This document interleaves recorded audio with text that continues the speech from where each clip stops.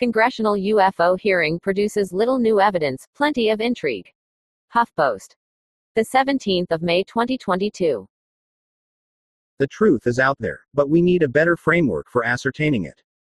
At the first public congressional hearing on UFOs in more than 50 years, lawmakers, along with intelligence and military personnel, largely agreed on at least one thing: we need to do a better job tracking unidentified aerial phenomena, and that begins with encouraging members of the armed services to report it. In opening remarks Tuesday, Representative Andre Carson, DIND, chair of the House Intelligence Counterterrorism, Counterintelligence, and Counterproliferation Subcommittee, characterized UAPs as a potential national security threat in urgent need of monitoring and investigation. For too long, the stigma associated with UAPs has gotten in the way of good intelligence analysis, Carson said. Pilots avoided reporting, or were laughed at when they did. Pentagon officials, he continued, relegated the issue to the back room, or swept it under the rug entirely, fearful of a skeptical national security community. Today, we know better. UAPs are unexplained, it's true. But they are real. They need to be investigated. And any threats they pose need to be mitigated. The session included testimony from Ronald Moultrie, the Pentagon's top intelligence official, and Scott Bray, the Deputy Director of Naval Intelligence.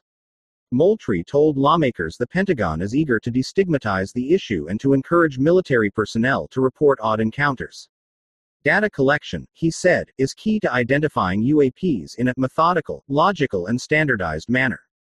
The Pentagon formed a group in November to investigate and identify UAPs, after a highly anticipated, declassified report earlier in 2021 identified 143 UAP incidents that couldn't be explained. Bray said the database has since grown significantly and now includes around 400 incidents. None, he said, are believed to be non-terrestrial in origin. Bray showed lawmakers a handful of photos and videos of the UAPs to illustrate the value of better data, which takes time and effort to collect. In one example, a UAP spotted by a Navy pilot in 2021 flits in and out of the screen in milliseconds. Here's a still frame showing the reflective, spherical object before it disappeared from view. Scott Bray, Deputy Director of Naval Intelligence, ONI, just admitted that the data, i.e., blurry photographs and grainy videos, is the best the government has. He showed this as typical. It's on the screen approximately 200 milliseconds. pic.twitter.com/67sgcubekey63, Michael Shermer, at Michael Shermer, May 17, 2022. In many other cases we have far less than this, Bray said.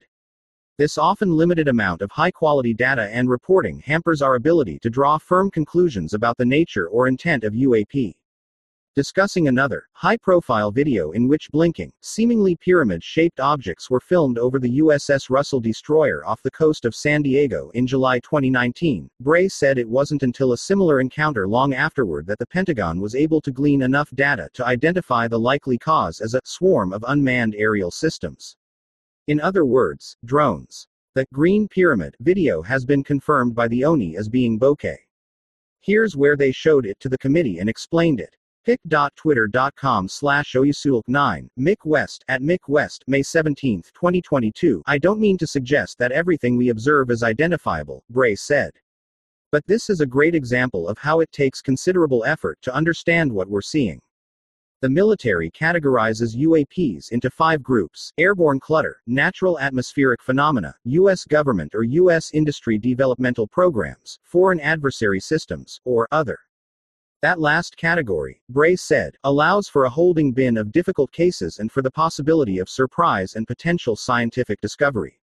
After the 90-minute public hearing concluded, the subcommittee followed up with a closed-door classified briefing.